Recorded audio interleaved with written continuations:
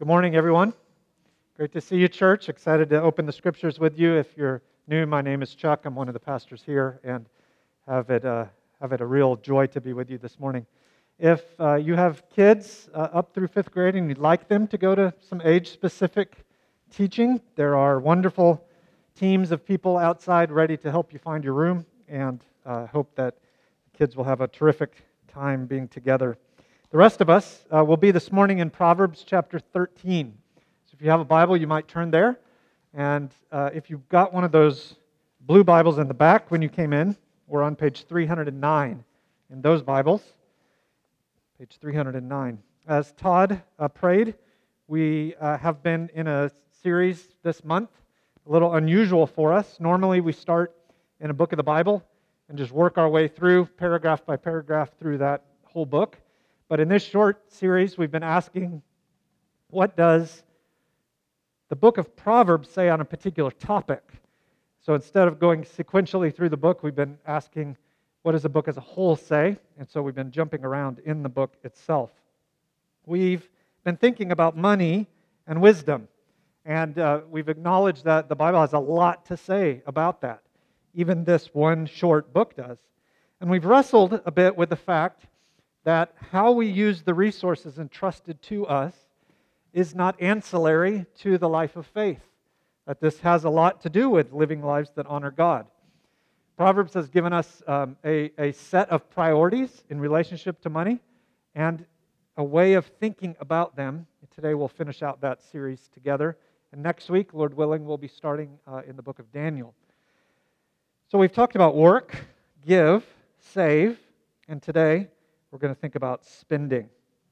After we have sacrificially given and thoughtfully saved, then what are we to do with the rest of what's been entrusted to us? That's our topic this morning. Now, the book of Proverbs doesn't give you a sample budget. All right? Proverbs 32 is not, here's exactly what to do in every category. If you look in the back of the Bible, there's not a page that will give you that either. And even if you buy a really fancy Bible that comes in a box, there's not a plug-and-play USB drive that will allocate your money for you. Now, the Bible doesn't give us that level of detail. Instead, it points us to a relationship with God. So, far more important than hard and fast rules on what to do with every dollar.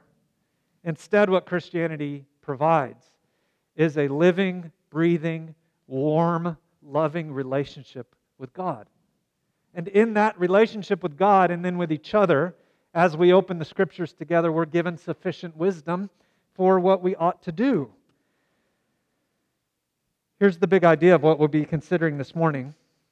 When it comes to spending, we are to enjoy what we spend without guilt and without glory. Enjoy what we spend without guilt or without glory. That's what the book of Proverbs teaches when it comes to spending. We're to not feel bad about the things that we buy, and we're to not revel in them, not to find our identity in them. If we can avoid those two extremes, we'll be doing what the book says. We're going to look this morning at 5 sets of Proverbs. So imagine one for each finger, and in so doing, we will be helping each other get a handle on our spending. Come on. Most of the Proverbs we've already studied over the last month would relate to spending. And so if you took notes, or perhaps if you go back and look at the YouTubes or podcasts, and write down the scriptures we've already looked at, all of them in some way, shape, or form would have some bearing on what we would be talking about today. But I want to go to some other verses that we haven't yet looked at and ask, how do these Proverbs relate to spending, the spending that's left over after we give and save? So we'll start in chapter 13, and would you look with me, if you would please, at verse 7. One pretends to be rich, yet has nothing.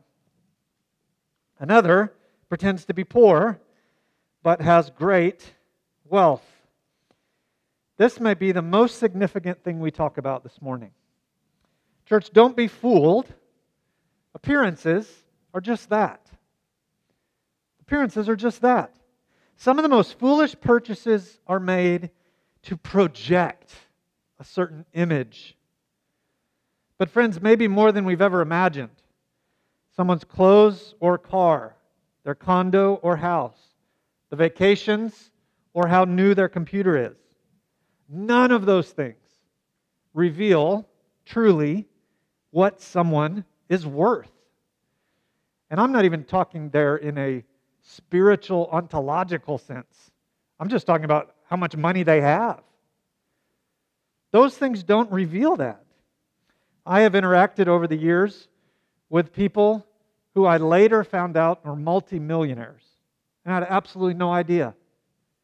I've interacted with other people who I thought had a lot of money, only to a few months later be offering marriage counseling due to the suffocating level of debt they're in. When it comes to spending, things are often not what they seem. Don't be fooled into spending or withholding for the sake of appearances. Beloved, what you choose to spend on a particular purchase and what lifestyle you choose to live within should not be about looks. Because wealth can't communicate who you are. Money is a deficient source of identity. Your net worth is woefully inadequate as a vehicle of communicating value. That's simply not what money is for. If we ascribe any of those things onto the shoulders of money, it will collapse. It can't hold the weight. It's not its purpose. Make your purchases on the basis of what you think you need and what you enjoy, not what you think others will think about you. We live in an era in which it's possible to get essentially anything on credit by taking on debt. And so, perhaps more than at any point in the history of humanity, this proverb bears itself out right in front of us. Appearances are just appearances. So avoid spending for the sake of looks. Now, if we look at the very next proverb, it is much related. Verse 8, the ransom of a man's life is his wealth, but a poor man hears no threat. Church, wealth comes with its own difficulties. After we move past a recognition that what we have or what we project is only about appearance, then we move into this very next idea. And that's that being poor is hard. But so is being rich. Friends, we've got to get it out of our heads that somehow some measure of money would equal an easy life.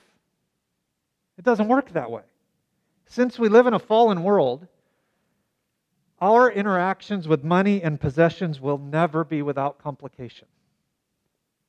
Whether that's a little interaction or a lot. And so in this sermon, we're trying to glean wisdom about spending. Not spending as it relates to the amount, but just the discipline of it. Very early on, as we think about spending, most of us probably need to hear something hard. Your life will not be any easier if you had more than you do now.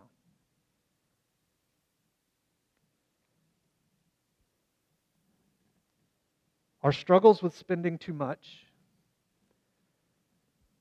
or in giving are very, very, very, very little in relationship to how much we have. You see, money is a matter of the heart.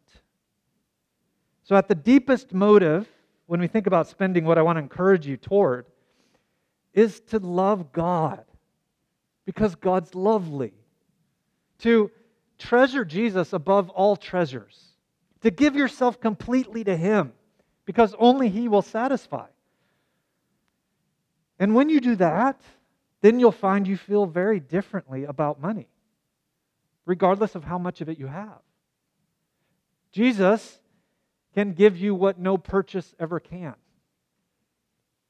He is the satisfaction your soul is longing for. That's the ultimate goal. So in this series, as we're talking about money, we're actually trying to highlight God and hold up Jesus Christ. That's the aim. That's the ultimate motive. And yet, it's not the only motive. Or maybe to put it differently, if that's the goal, then for some of us that can feel very much unattainable. And so if that high motive feels too high, let me point to a lower motive. Because no motive is terrible. A low motive is better than no motive. So let me appeal to you there. Don't spend what you spend because you think it will solve your problems. It won't. And even if it could, then all it would do is create new ones. The aim in our lives is contentedness. And to reach a point of contentedness, we have to have a commitment to crucify the idolatrous desire for more. The beast of more will never be tamed. It is always a mirage off in the horizon. You think just that next raise will get you there, but it won't. Think about all the problems that are attendant to wealth.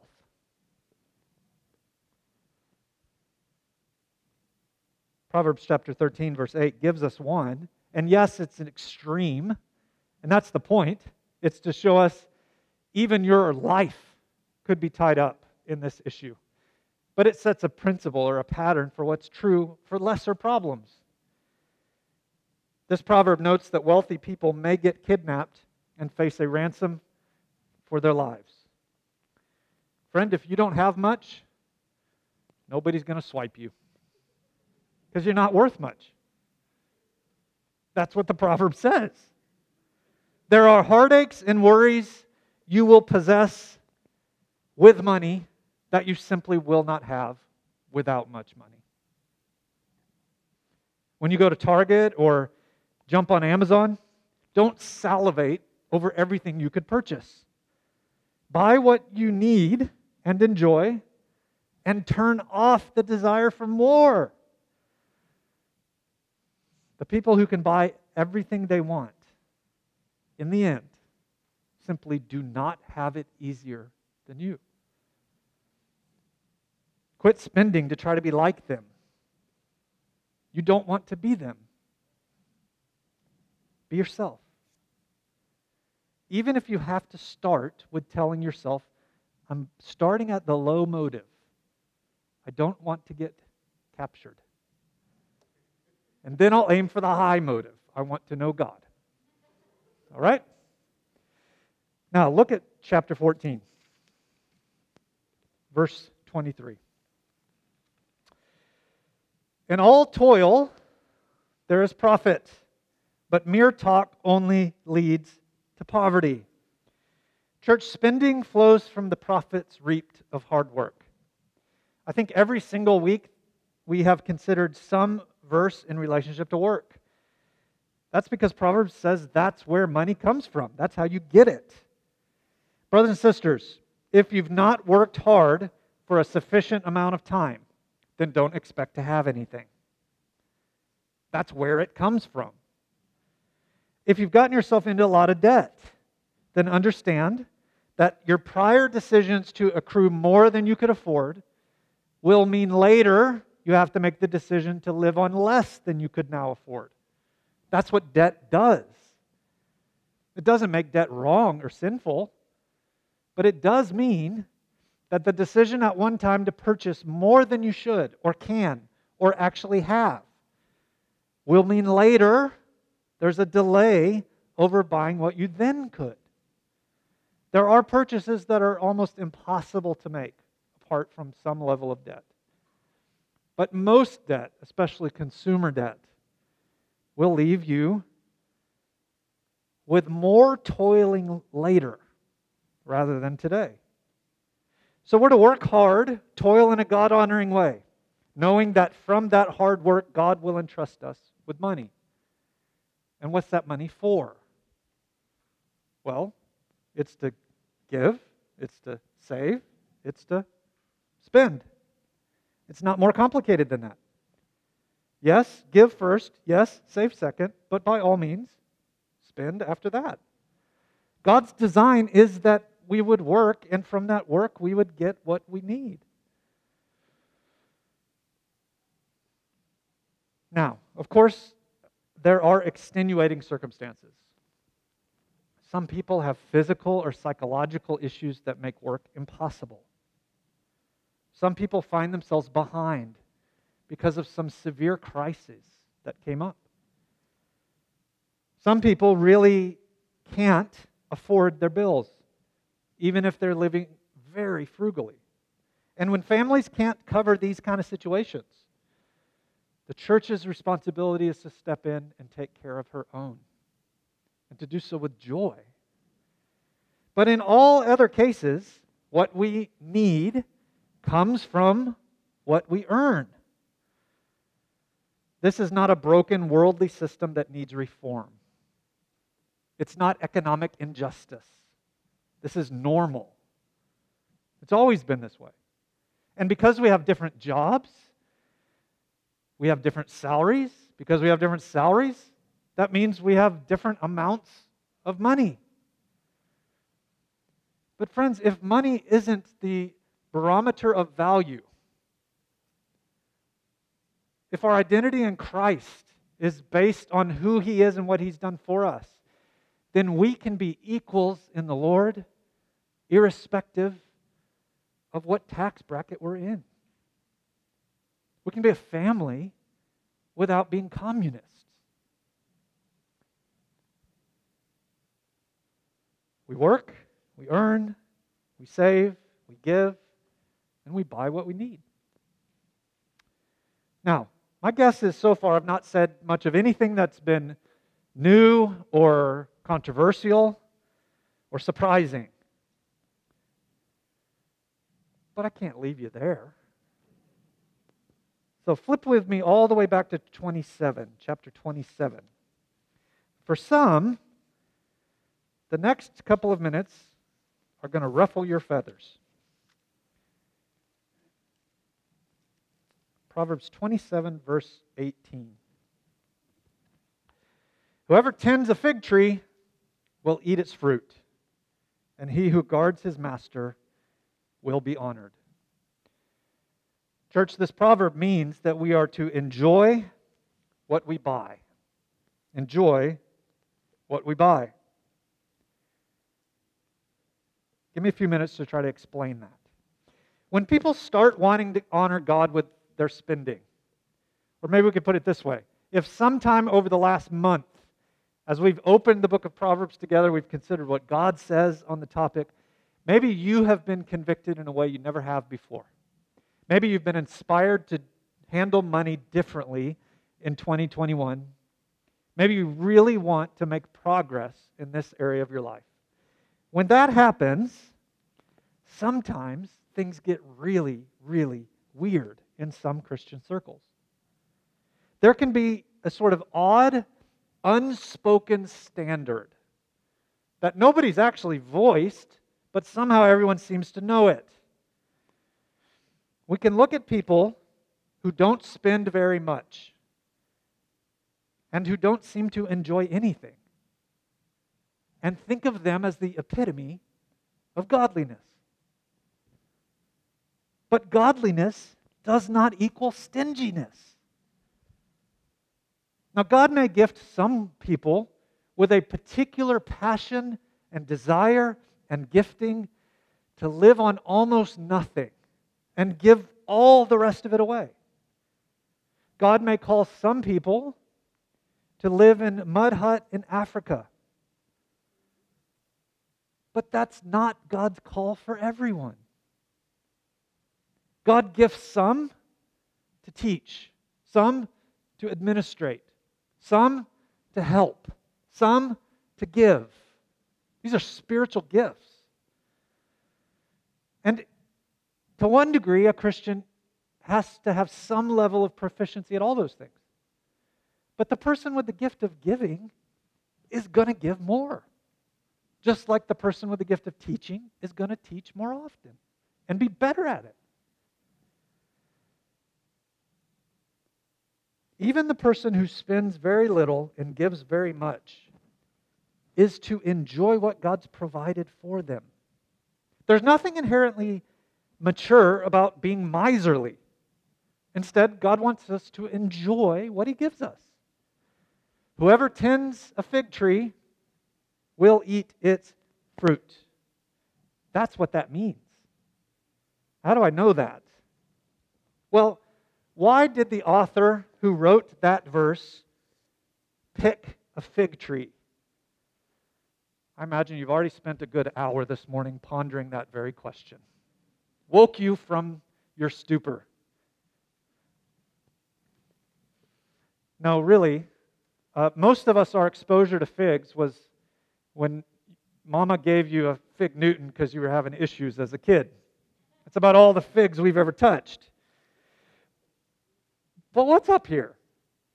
Well, church, this was written in a particular moment in time.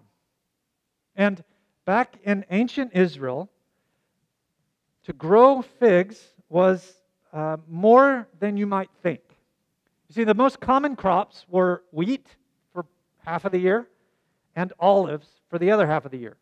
And from those two crops, you had most of what you would need in terms of daily survival. You could make bread, and you could cook whatever else you had with olive oil. And from that, you then had what you basically needed. Now, Israel, most of the land of Israel is very, very similar to the land that we live in. And those of us who are in this region of the valley, right here in Tempe, we're a bit deceived because Tempe's old. Therefore, there's these weird things that grow like this and have leaves on them. But if you go further out into the newer parts of the valley, you'll see it's very barren. There's almost no trees, not much is growing at all. That's the way most of Israel is. See, in the desert, not much grows. And what does grow tends to die. And the crops that survive on their own, without any help, don't tend to produce anything that tastes very good. So welcome to most of the land of Israel. Figs were a treat. Figs are a very sweet fruit that almost tastes like candy. If you live in a dry, hot desert, but you get figs, you are a rich, rich soul. Remember, they didn't drive to Sprouts. There was no Fry's, no Whole Foods. You ate what you could grow. And if you were blessed enough to have a fig tree and you could eat from the figs, then you had arrived. You'd made it. But not only that, if you do a study of figs in the Bible, sounds riveting, doesn't it? Here's what you'll find. One scholar puts it this way: figs symbolize the good life. To live under one's fig tree stood for a life of settled joy, peace, and prosperity. There's even a verse that talks about in the new heavens and new earth, we'll all eat figs. Still sure you want to go to heaven? I believe what the proverb is saying is more than if you grow an apple tree, you'll eat its apples. It's like, no duh. What it's saying is, enjoy the fruit of your labor. Now, I don't think any church member, at least right now, makes their living by growing crops. There's a few weirdos that are trying to grow stuff in their backyards. But for most of us, this application would be, do your work and then enjoy what you can buy as a fruit of your labor. Friends, there's nothing inherently ungodly about savoring a terrific meal or buying a better bike or splurging on a new book, or ordering pizza and having it delivered for movie night, a weekend away, new shoes, a painting for the wall. These aren't ungodly purchases. The Scriptures hold up a worldview such that you can buy whatever you can afford without any guilt or glory. Real godliness and holiness do not require you to buy your furniture at yard sales and to wear your grandma or grandpa's clothes. If you give first and you're always open to giving more, meaning, if I have $100 and after prayer I decide to give 15 of those, then the other 85 aren't mine. It's all God's. And so if I remain open with that 85 to some unique opportunity God may give me to help somebody else, then I ought not feel bad about whatever I do with the 85. Take pleasure in a new shirt. Delight in a cup of coffee. When you enter that new apartment, enjoy it.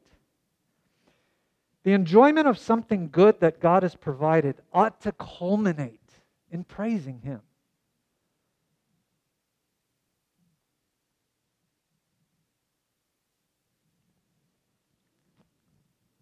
Why? Well, because every good and perfect gift comes from above. After the first gathering this morning, I stood at the back door just to say goodbye to people. And an older lady came up to me with big tears in her eyes and said, "No preacher has ever told me to enjoy something before." That is a mockery of Christianity. Christianity is the path to the greatest, endless, boundless joy. And friends, that joy isn't somehow only in the spiritual box. No, you see, whatever God gives us, whether it's a lot or a little, it can be eaten, worn, driven in, slept on, in such a way that it reminds us of what God's given us spiritually. And isn't that what it's for? Doesn't it round out into praise of God? There is no spiritual, physical dichotomy. I think that's what this is ultimately rooted in.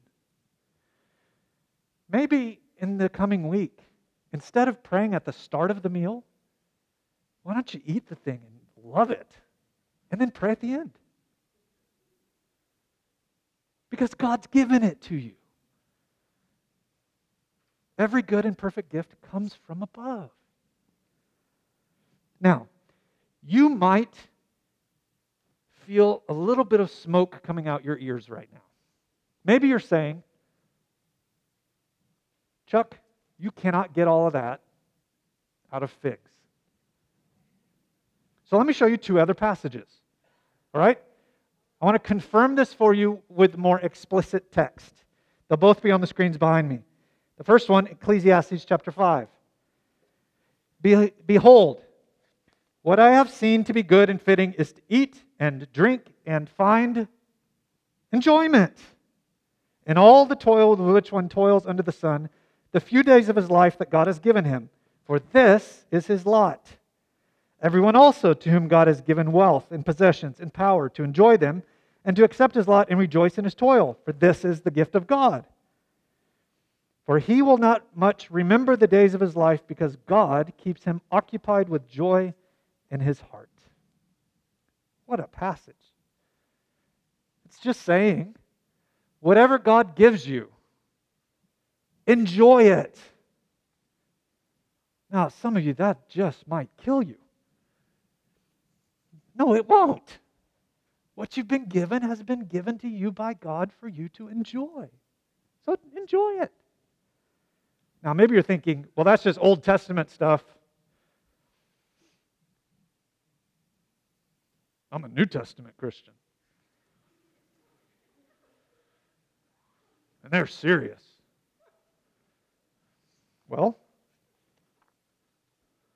1 Timothy chapter 6, verse 17. As for the rich in this present age, charge them not to be haughty. That's what I mean by the word glory.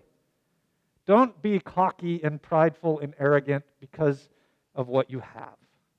Don't be haughty, nor to set their hopes on the uncertainty of riches, but on God, who richly provides us with everything to grit our teeth and get through. No, to enjoy. Friends, whatever God gives you, enjoy it. It is not godly to be unhappy. It's the opposite. Now, the reality is, some of us don't have any trouble at all enjoying purchases.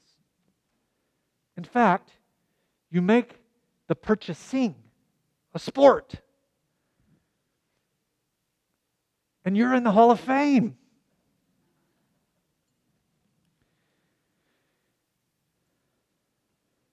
Like everything else when it comes to wisdom, there's got to be discipline. A freedom that God has given shouldn't be abused. So build a budget. And let that budget, which you revisit regularly, have space for non-essential spending. But use that budget to sort of build guardrails so you don't spend over the cliff. Freedom without restraint is slavery. Freedom with restraint is the only freedom that's really freedom. So spend first on the things you need in order to survive. I can remember when Jill and I were first married in our 20s, and when a purchase came up that felt like an adult purchase that wasn't any fun, like a water heater, then I would get so irritated about that. Here we work hard and we save so we have money to do fun things with. Well, that's not actually how it works. We work, we save, we do some fun things, but gosh, you can enjoy a hot shower to the glory of God. I don't know that you can take a cold shower to the glory of God. So that purchase is an important purchase. It's part of what God's given. Spend on what you first need to survive. Budget for food, for utility bills, for rent, for your mortgage. Put money aside for health insurance. If you're at a situation in life where there are others dependent upon you, then you ought to have life insurance. Then you got to factor in what's called sinking funds. Yes, you need those even here in Phoenix. Sinking funds are the things that come up regularly, but not every week. So think about if you own a car, then guess what? Every year you're going to get a bill. And that bill will require you to pay your tag. And if you don't, you're going to get pulled over. But those kinds of things are often what break budgets. And so factor in gifts, those things that are not unheard of, but they're uncommon. And after you've done all of that, unless you are leaning way in because you've gotten out of control with debt and you've got to pay that down, then you'll probably have a little bit left over. After you've given, after you've saved, after you've invested in a budget in the most essential things, hopefully there'll be a little left. And I want to encourage you today to go get figs and to enjoy every morsel of it. And to do so with gratitude in your heart to God. Again, if you struggle with spending, give yourself some guardrails. Maybe you need more guardrails than just a budget. Many people find it beneficial to make a commitment to wait 24 hours before you make an unplanned purchase. Most urges pass. Maybe you don't need the thing after all. Make a list before you go to the store so that every squirrel that goes by you don't want. And remember, a good deal isn't a good deal if you can't afford it. So don't let ads and sales suck you in. Now let's look at one final proverb, and it's my favorite when it comes to the issue of spending.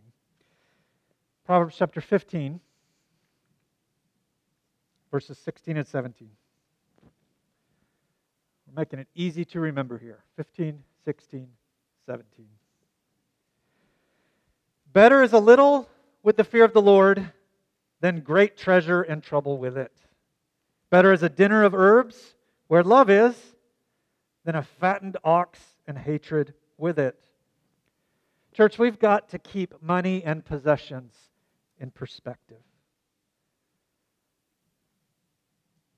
Beloved, we've spent the last month together talking about money, but money, while it's a significant aspect of daily life, and the Bible has a lot to say about it, don't misunderstand.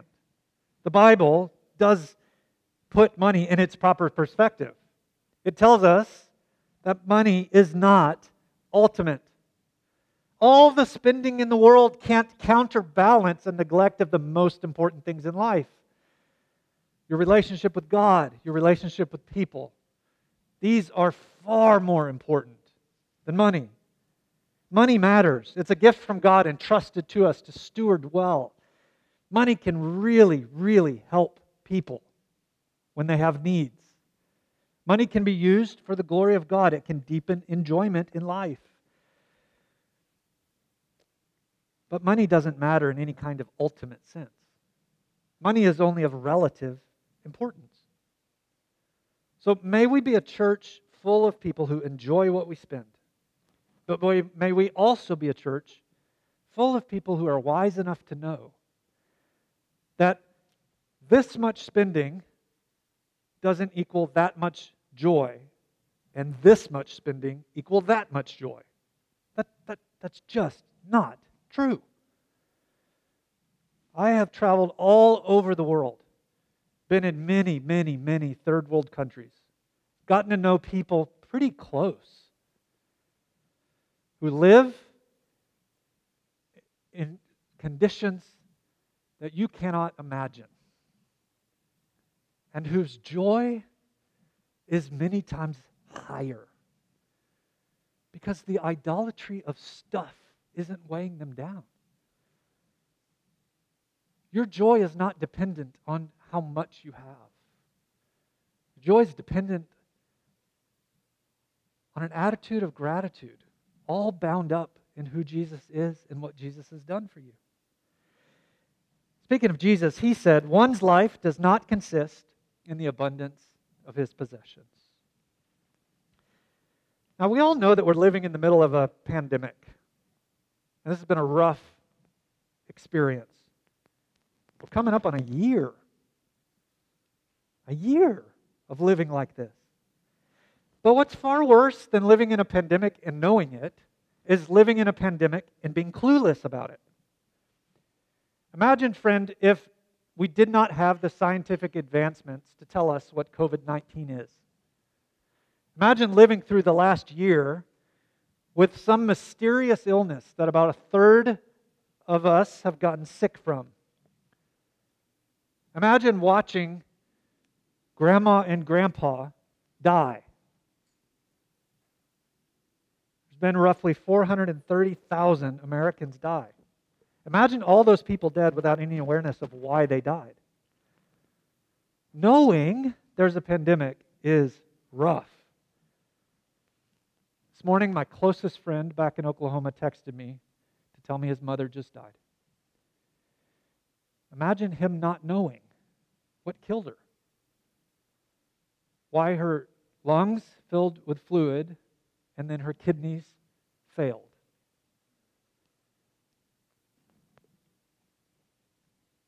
This has been bad. But we know what we're dealing with. I'm convinced that we are also in another pandemic. It's a pandemic that has affected far more than COVID-19. And I'm convinced we're spreading it among each other, unaware. Some have called it affluenza. Affluenza spreads when we look for worth in our net worth. And then we buy stuff and spread our shoulders and feel big. Affluenza ravages churches when those who have less are ignored and those who have more are given deference.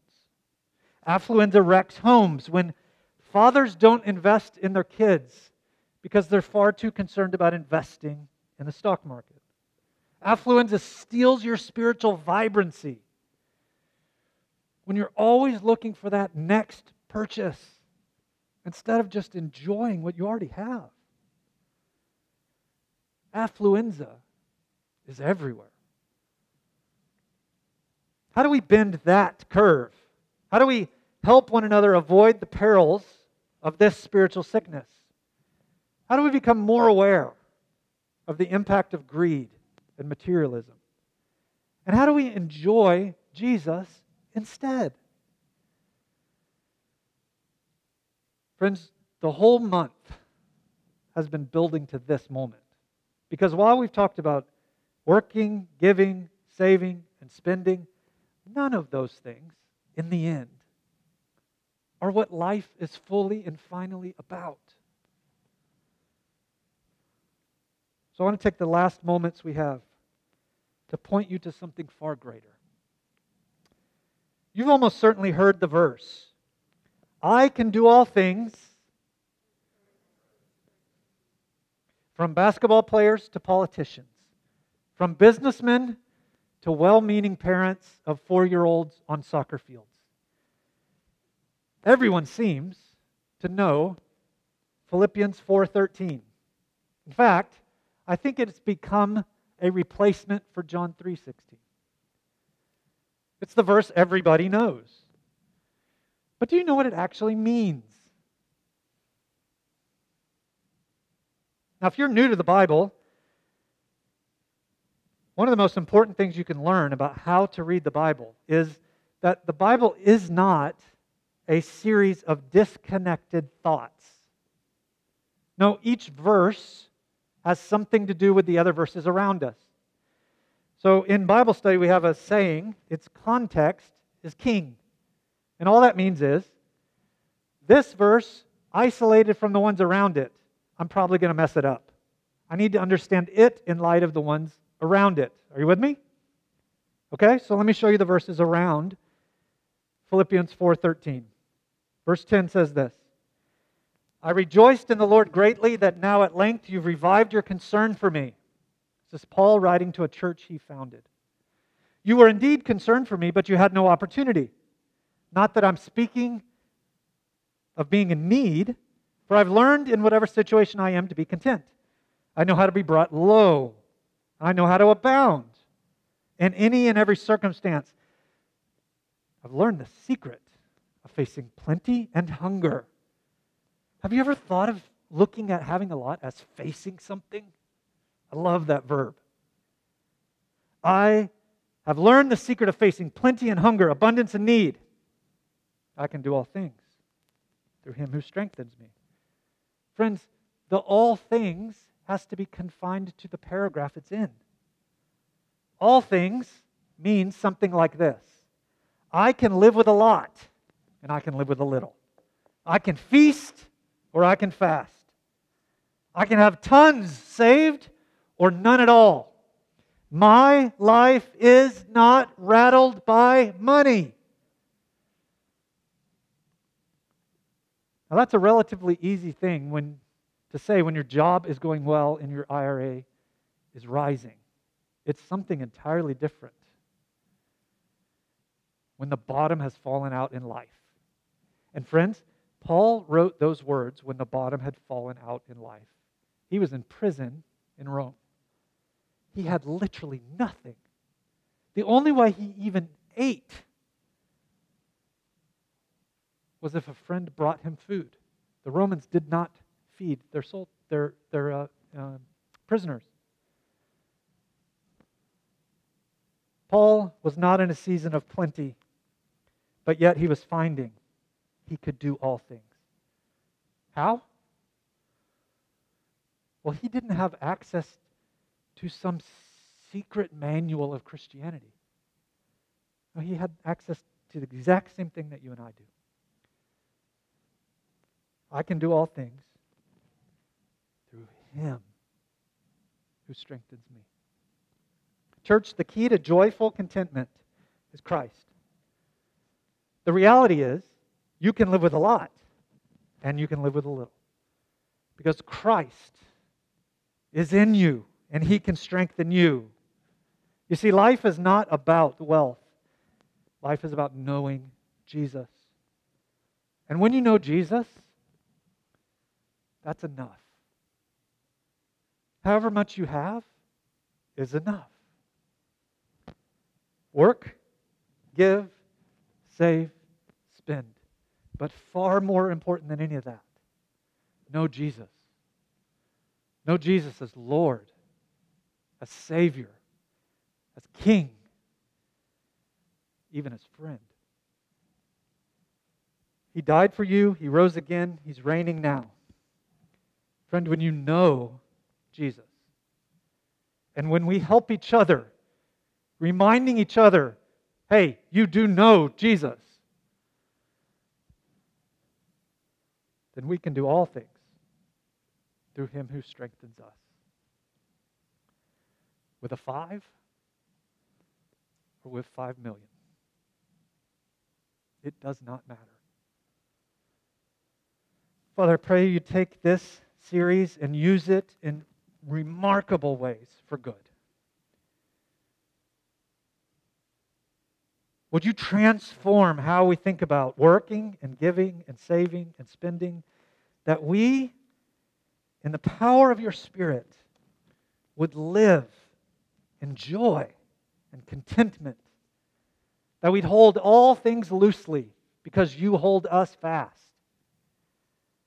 where we spend what needs to be spent and we do so happily, where we save and we save not so that we don't ever have to work, but so that there's more to give, and to not live in the panic and anxiety of an unexpected bill. But more than anything, we pray that our interactions with money would drive us to see you, to know you, to savor you, to honor you, to be used by you. Lord, I pray in the coming hours and days, we would often discuss these things with each other. Because in reality, changing the relationship we have with money and possessions doesn't happen in a 1-month sermon series. It's sort of an all-of-life pursuit. And we can't do it alone. So as you strengthen us, please help us to strengthen each other. In Jesus' name, amen.